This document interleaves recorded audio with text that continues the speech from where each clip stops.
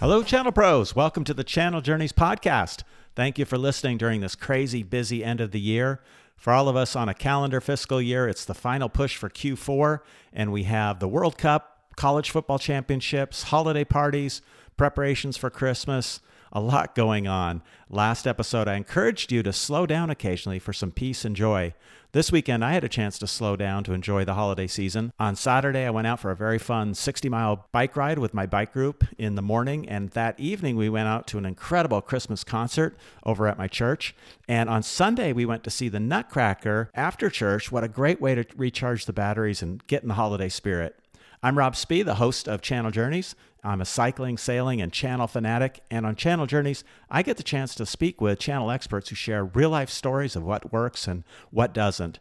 We're all facing the same challenges in building successful partnerships and partner ecosystems. One of the things that I'm working on at Beyond Trust is our 2023 go-to-market strategy. We are mapping out how we're going to leverage our partner ecosystem in emerging markets versus more mature, developed markets. In emerging markets where you don't have any sales infrastructure, that can be a great fit for the 100% channel sales model. While developed markets where you have sales reps and sales engineers, that could be better suited for a co-sell model. But co-selling can be challenging for both the vendor reps and the partner reps. How can you co-sell without creating conflict between your sellers and your partners? For today's episode, I am rebooting the conversation I had on my second podcast with Rich Blakeman. He's a strategic channel consultant and the author of The Hybrid Sales Channel. Rich does the best job I've ever heard describing how to overcome channel conflict when co-selling. You're going to hear about a hybrid selling model that leverages the unique talents and strengths of your own sales reps and your partners. Before we begin, I want to give a big shout out to Allbound, the sponsor of Channel Journeys. If you are setting up a new partner portal or maybe you're swapping out an old one, you need to check them out. Allbound is the maker of a world-leading partner portal that vendors rely on to manage their diverse partner ecosystems. That can include managing your dealers or master agents, your VARs and distributors, as well as alliance partners and system integrators. Allbound is fast and easy to set up, and their user interface makes it really easy on partners to collaborate on co-selling, co-marketing, as well as ramp up your partners on training and certification. So be sure to check them out at allbound.com. All right, are you ready to learn how to grow sales and profits using a hybrid sales channel? Let's go. This is Channel Journeys, the podcast for channel professionals. Here you will meet and learn from channel experts who share their channel victories, defeats, and lessons learned along the way. Here's your host, channel chief and adventure seeker, Rob Spee. All right, Rich. Hey, good morning and welcome to Channel Journeys, our new podcast. It's great to have you on the show. Rob, I appreciate you asking me. It's been a long journey for the two of us. We've known each other for a while, and I appreciate you reaching out to ask me to be on the show.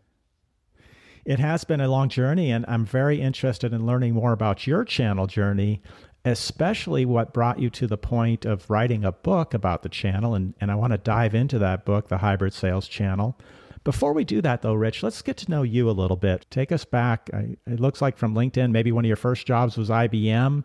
How did you even get started coming out of college and thinking about what you wanted to do?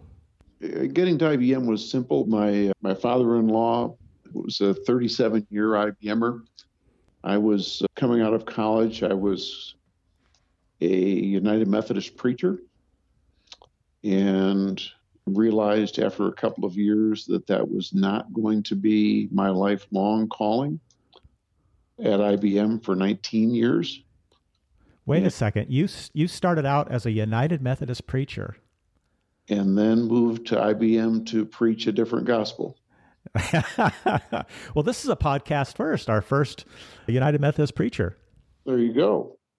And along that path, while I don't know, I probably did 14 different jobs at IBM in 19 years, including time working with partners of IBM as part of my role, but left there to go to work for a partner of Oracle and Sybase, left there to go to work for a partner of a couple of ISVs, left there to go and be the software application development side of a large distributor in the telco equipment space.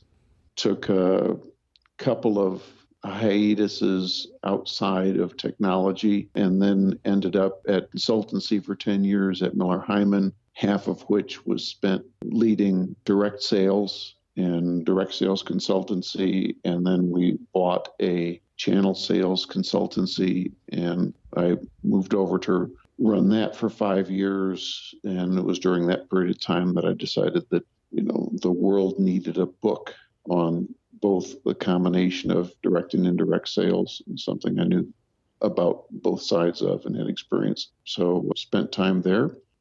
Doesn't bring me quite to today, but it brings me to today's subject anyway.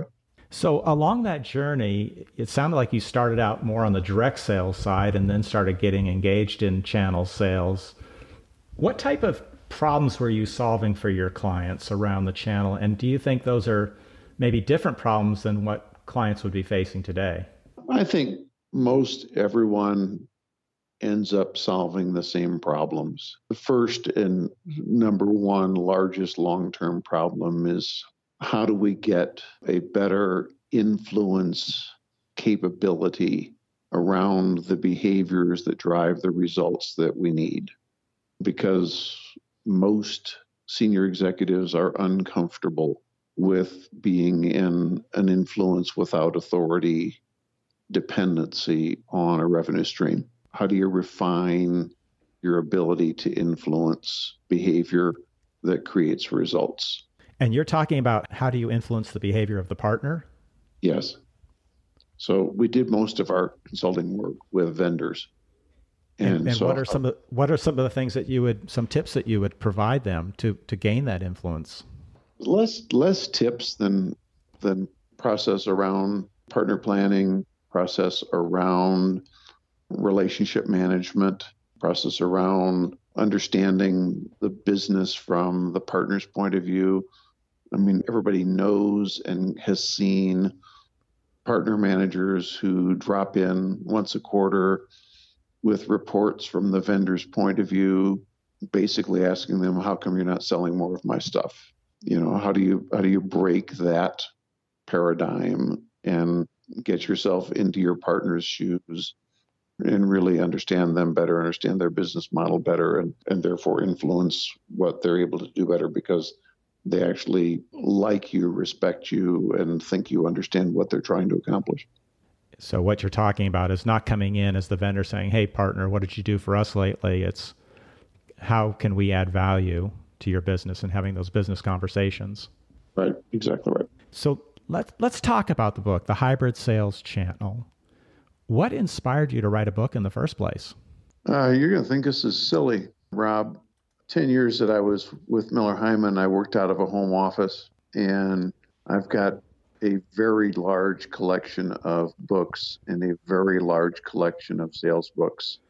And many of them are written by personal friends of mine and people I've developed relationships with over the years in sales. And the longer I've looked at that shelves of books written by people I know, the longer I was convinced that none of them were any smarter than I was or had a more unique point of view than I did. They just had the discipline to figure out a differentiated point of view and then work through the very difficult work, developing the concept and getting it published, and physically going through the effort of writing and editing and re-editing and getting it out in the marketplace. And so it was more if they can do it, I can do it. That's an interesting story. And a lot of times we have ideas of things we want to start. It might be a new business. It might be writing a book. And it might be, for me, going on a sailing adventure or whatever, you going on a cycling trip. We have the ideas, but something gets you over the line to actually start and do it. Was there something that finally prompted you to one day just get up and start writing? No, it wasn't so much get up and start writing. It was write up a one-page brief and take it to my CEO and put it on his desk and said, here's what I want to write. And do you mind if I write this book evenings and weekends? And, will you stand behind it as the company and put the company's marketing resources behind it? And it was just the initiative to get that part done, and everything flowed from there. Well, yeah. Now, once you've got your CEO on board, you're pretty much committed, right? You can't back down after that. There's some magic in that, Rob. It's sharing your ideas with others, just like me sharing the idea with others of starting this podcast. Suddenly you feel, well, I really better do it now that I've told others that I'm going to go ahead with this. So the hybrid sales channel, let's talk about that. First, what do you really mean by a hybrid sales channel? Our listeners may not be familiar with. Well, in the book, I use a couple of simple analogies. One of them is most people are familiar with the ability to grow hybrid seeds, fruits, plants, where you take the best strains of a variety of different kinds of, could be grapes, could be seeds, whatever, and mature them over time to grow the best product. The other is taking a really strong look at a current hybrid car. Let's use a Prius as an example, that has a battery, that has a gas engine, that has brakes, and that all of them are designed for a very specific purpose that maximizes their own specific purpose. And they don't overlap each other at all. They each are used for what they're best at. And when a circumstance arises that the other portion of the system is best at it, then that portion of the system is used. And so taking both of those and applying them to selling and looking at how do you take what you have available in a direct sales force and indirect sales force, how do you do the same thing rather than how do you just do what we've done for decades and divide them? It's either direct or it's indirect. How do you take the advantages of the strengths of each approach and bring them together to create stronger results than separating them? So an example of that, are you talking about, so a partner, for example, their strengths could be the relationships that they have with a set of customers. Maybe it's their service capabilities. The strengths of the vendor could be in their knowledge of the product and their pre-sales demo capability. Is that what you're talking about? It could be. You've really got to look at sort of the whole value chain from the customer's point of view and look and see who brings what to the table in every way that you segment your market. I speak often, probably too often, with a very simplistic phrase that says that selling is all about how the customer buys and not how you want to sell. And so if you take a look at how your customer wants to buy in each segment of your market, size, industry, geography, take your pick, however you want to segment your market, and align the resources and capabilities that are necessary to satisfy how the customer wants to buy, agnostic to whether at what point in time in the sales cycle the best resources and approaches are direct or indirect, and find a way to do that systematically, then you're going to win more business than if you force the customer to buy the way that you want to sell. Because at the end, you can't force a customer to buy the way that you want to sell. They're going to buy the way they want to buy. Well, it sounds like a simple approach. It makes a lot of sense, starting from the customer. How do they want to buy? Where do they want to buy? How much do you think that has changed given the change in the buyer's journey? With digital transformation, the web, customers today are getting a lot of information before they even come and start looking to the vendor. And so that whole buyer's journey has changed. What impact does that have on the hybrid sales channel and on the partner? It makes it more acute. It makes the need more acute, Rob, because there's not an answer anymore. Each individual buyer is going to approach the way they buy more uniquely than the assumptions that might have gotten made 5, 10, 15, 20 years ago about how you can influence a buyer's behavior, because so much of a buyer's behavior has already been influenced before you're even aware there's a buyer available. So there's a more acute need to put the right resource with the right piece of the puzzle in the right place at the right time in the buyer's journey, and not be tied down to, well, I'm sorry, this is the way we've designed it, so this is how we go to market. Mm-hmm. But you've got to do it. You've got to do it systematically, and you've got to have a systematic approach, because you don't want direct sales reps doing the same thing that partner sales reps are doing and partner managers are doing, and have everybody have the same job, and everybody gets paid the same thing on everything, or you've got a chaotic approach to how you do your business.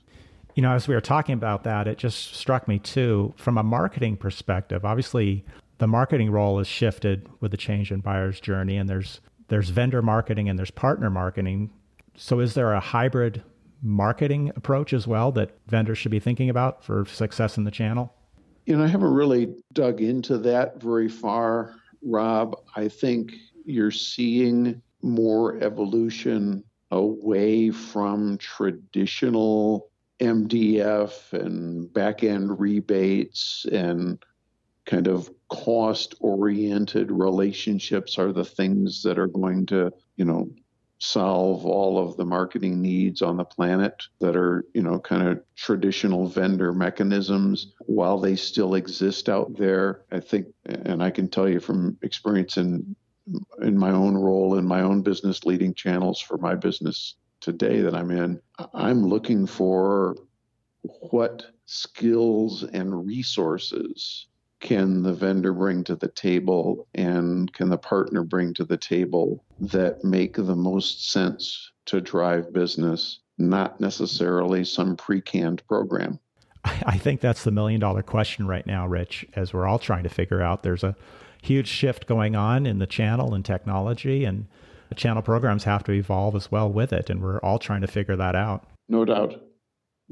So one thing I love about your book, and I hope all the listeners here will get a copy and read it, is it isn't a dry book. It's a great read. It's a fun story, and it all starts on a cocktail napkin as you launch into it. And I'm wondering now, is that a true story? It takes place at the Altitude Bar on the rooftop in Singapore, and now I know that Singapore was one of your favorite, most interesting places to visit. Was that a true story? Well, how true are all sales stories that you've encountered? It's like a fishing story, right? Don't all stories that are told about selling have some amount of truth to them and have some amount of hyperbole? Sure. So a story like that is both a collection of truths and yet also designed for purpose. So let's call it that. Well, fair enough. And have you been to the Altitude Bar? Oh, no doubt. Some people will say that the Marina Bay Sands has a great view, but number one, it's looking the wrong direction. It doesn't have as good a 360-degree view. Number two, it's a bunch of people in a swimming pool that are kind of annoying. The Altitude Bar has, without question, the best view in Singapore. Well, I'm going to have to visit. I was in Singapore about a year ago, last Easter, to do some channel training of our Asian cams.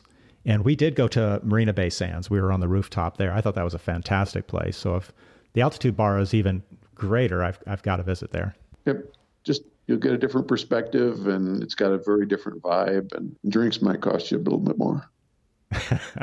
Well, Singapore is a very cool place. What an interesting town. So another question for you, how do you distinguish the role in this hybrid model? And this is a question that I came across as I was really trying to execute and implement what you talk about, executing this hybrid sales approach. And I often would run into the questions of what's really the role of the sales rep, the vendor sales rep, versus the role of the channel account manager or partner account manager. And there was often concern about maybe duplicating efforts and, hey, I don't want to turn my sales rep into a partner manager. And the channel guy is saying, well, we don't want to turn our channel account managers, our partner managers, into sales reps. How did you kind of grapple that and distinguish those two roles? Well, it's really the simplest distinction is an end customer distinction. For the most part, a partner account manager has neither the time nor the business to be involved in the end customers of the partner. And nobody in their own company wants the partner account manager to be involved in the end customers of the direct team. If you put the right skills with the right pieces of the buyer's journey, with the right pieces of what it takes to win business, combining partner selling skills with direct sales selling skills, or segmenting partner sales skills from direct rep sales skills into the right place at the right time, then they're facing the end customer, and the partner account manager is doing what they're traditionally responsible to do, and that's manage the account, manage the relationship, manage the plan to drive the total volume through the channel, but not get down into the weeds of transactions and driving individual business. Now, I realize a lot of partner account managers don't like to hear that because they're getting beat up, at the end of every month or at the end of every quarter about deals that are in the pipeline and what do they know about them and how involved are they in them. But primarily, that's not the design of the motivation of a partner account manager. Well, and I've seen cases where your partner account manager was formerly a sales rep who got shifted into that partner manager role. And it's often hard for them to pull themselves out of that transactional view and lift themselves up to much more of a strategic consultant partner manager role.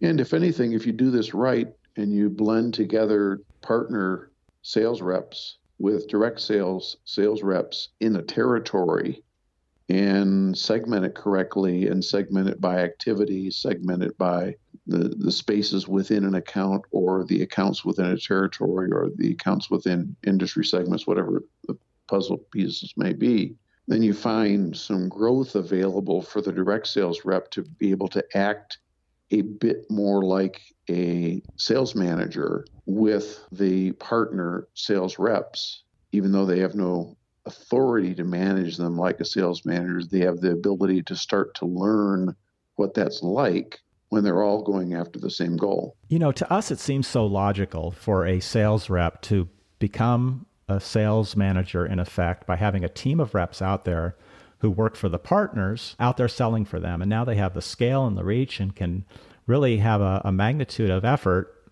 from this channel team. But many times you see direct sales reps who don't come out of a culture of working with a channel. They're still very reluctant and resistant. And maybe it's partly a control issue. They have a fear of letting go of their accounts to the channel partners. How have you dealt with that in your roles? Partly a control issue? Did you really use that word? I was being generous. Did you not read the chapter about seagulls? I may have to go back to that one, Rich. Yeah, go back and read about seagull behavior. Is that from the movie Mine? And watch Finding Nemo one more time. It's coming back to me. It will tell you everything you need to know about why individuals act the way they act and why, when they act that way, they lose more often than they win. And rather than make this a mystery and cause people to go buy books, it's very simple. If you remember, the scene happened in Sydney Harbor, and Nemo's dad and Dory are flopping on the dock, and there's a bunch of seagulls that are identified them as food, and a pelican, which is also capable of eating fish, decides to protect the two of them and picks them up in their beak. And the pelican flies off with the two fish in its beak to protect him, being chased by 100 seagulls. And the 100 seagulls, Rob, are all saying what? Mine, mine, mine. Right. So every one of them thinks that's my prospect, my opportunity, mine. And they all fly and they chase until the pelican tilts its wings 90 degrees, flies between the mast and the sail, and flies away, and all of the birds get stuck with their beaks sticking through the sail, and the customer flies away. And even as the customer flies away, the seagulls are all still saying mine, mine, mine, mine, mine, mine, mine, even with their beaks stuck through the sail. This is seagull behavior we're talking about, and it doesn't make any sense, but it's historic. And it's driven by quota, it's driven by compensation systems, it's driven by upper management, it's driven by lower management, it's driven by heritage, but it gets in the way of results. It does. So how do you deal with it? Yeah, that's the question then. You identify it, you call it out, and you declare on behalf of your company that we're a company that is more interested in how the customer buys than how we sell. And we're going to sell in the most effective way to meet how the customer wants to buy, whatever that is. And we're all going to be on board with that. Or those who can't get on board with it have to find someplace else to go work, because that's what we do here. That doesn't happen without that executive level buy-in and commitment. Absolutely to drive correct. That message. Absolutely correct. You can't make any of this change without starting at the top. That gets to another question I had, and this is another chapter in your book. It's about alignment, and you have a chapter about making extraordinary things happen through company alignment and inspiring that shared vision. Can you talk a little bit about that, how you've been able to inspire that shared vision with executives and then down the ranks? Well, other than having that senior leader champion, it's really about having a systematic way to portray not only what the objective is and how it aligns with what the company's trying to accomplish, and having, a simplistic graphical model that portrays it, but then be able to connect everybody's job and every piece of the change back to how that's going to help drive that big picture. And absent the ability to do that, the individual has no motivation to change, because they can't see how it's going to drive the big picture, and therefore there's nothing in it for them. And most of that, at the end of the day, while it started at the top and the alignment happens, it falls to the first line manager to be able to actually cause the change to happen. And with all of that, Rich, are you going to get alignment if the compensation plans aren't aligned to that very strategy? You're not, but you're also not going to get alignment if you think that you can solve the whole thing by a compensation strategy. Mm-hmm. Let's just change the comp plan, and therefore behavior follows comp. It might for a short period of time, but people will revert back to, what they know. And so the comp changes have to be in alignment with whatever the vision is, whatever the company's trying to accomplish, wherever they stand in their marketplace, and therefore how these changes support that change. Comp has to be a part of it, not the reason for it. Mm-hmm. That makes sense. So with this talk of the hybrid sales approach, is there a particular market segment where that makes more sense? I'm thinking, is there a market segment, say, small business, mid-market, where it might be a channel-only approach, or is channel-only still, in fact, a hybrid approach? That's a big question for a short podcast. The first thing I'd suggest is that there are too many different ways that companies look at segmenting to be able to answer that in a short question. And most of some examples of those different ways are indeed laid out in the book. Of course, there are markets that should be channel only, but the challenge with channel only markets is that you're still going to discover that your largest corporate accounts, for example, in some industries, are still you're going to find those channel only partners showing up, doing business in departments, doing business in remote locations, whatever, of those large corporate accounts. And unless you've planned that and figured out how do you maximize that, then you're going to end up with conflict, and you're going to end up with control mechanisms coming back into play, and it's going to be sub-optimized again. Well, this might just have to be a topic for another podcast interview then, because it's a meaty topic, but it's hugely important. I think it's on the minds of a lot of different channel chiefs and companies about how do they segment between the role of the channel and role of direct sales? Completely understood. If it was easy, then none of us would get paid to do it. That's right. Well, that's what I love about the channel. It's never easy. It's always challenging. The challenges are constantly changing. Every day is a new challenge popping up. So I'm curious, you wrote the book. What impact did that have on you, on your career?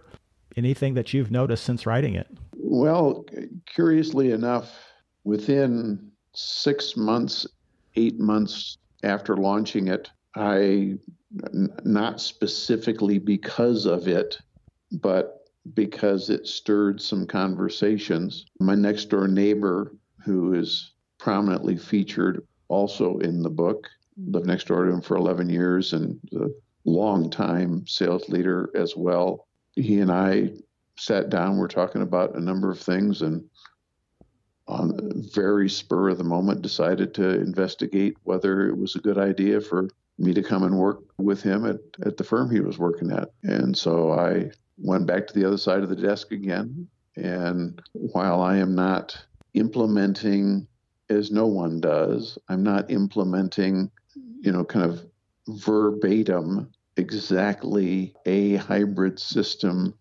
because that doesn't fit the business needs of the business I joined. There's no question that what we are implementing in a number of different ways is aligning with how the customer wants to buy rather than how we want to sell, and having that change how we go to market substantially in the last 2 years that I've been here than the 11 years the company was in business before I got here.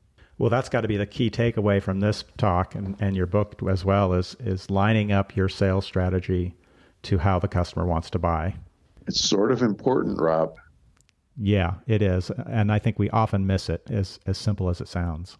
So what's next? Is there going to be another book on the horizon? I don't know.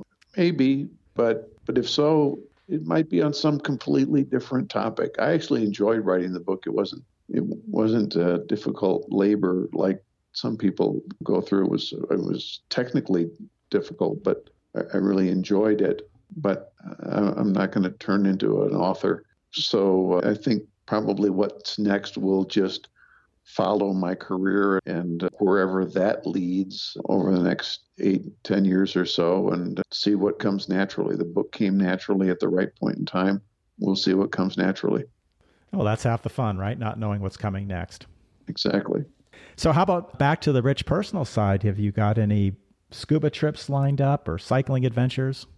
It's ski season in Colorado, Rob. So I just need to transfer my quads from my road bike over to, we've had 5 feet of snowfall already as of December 4th in the mountains.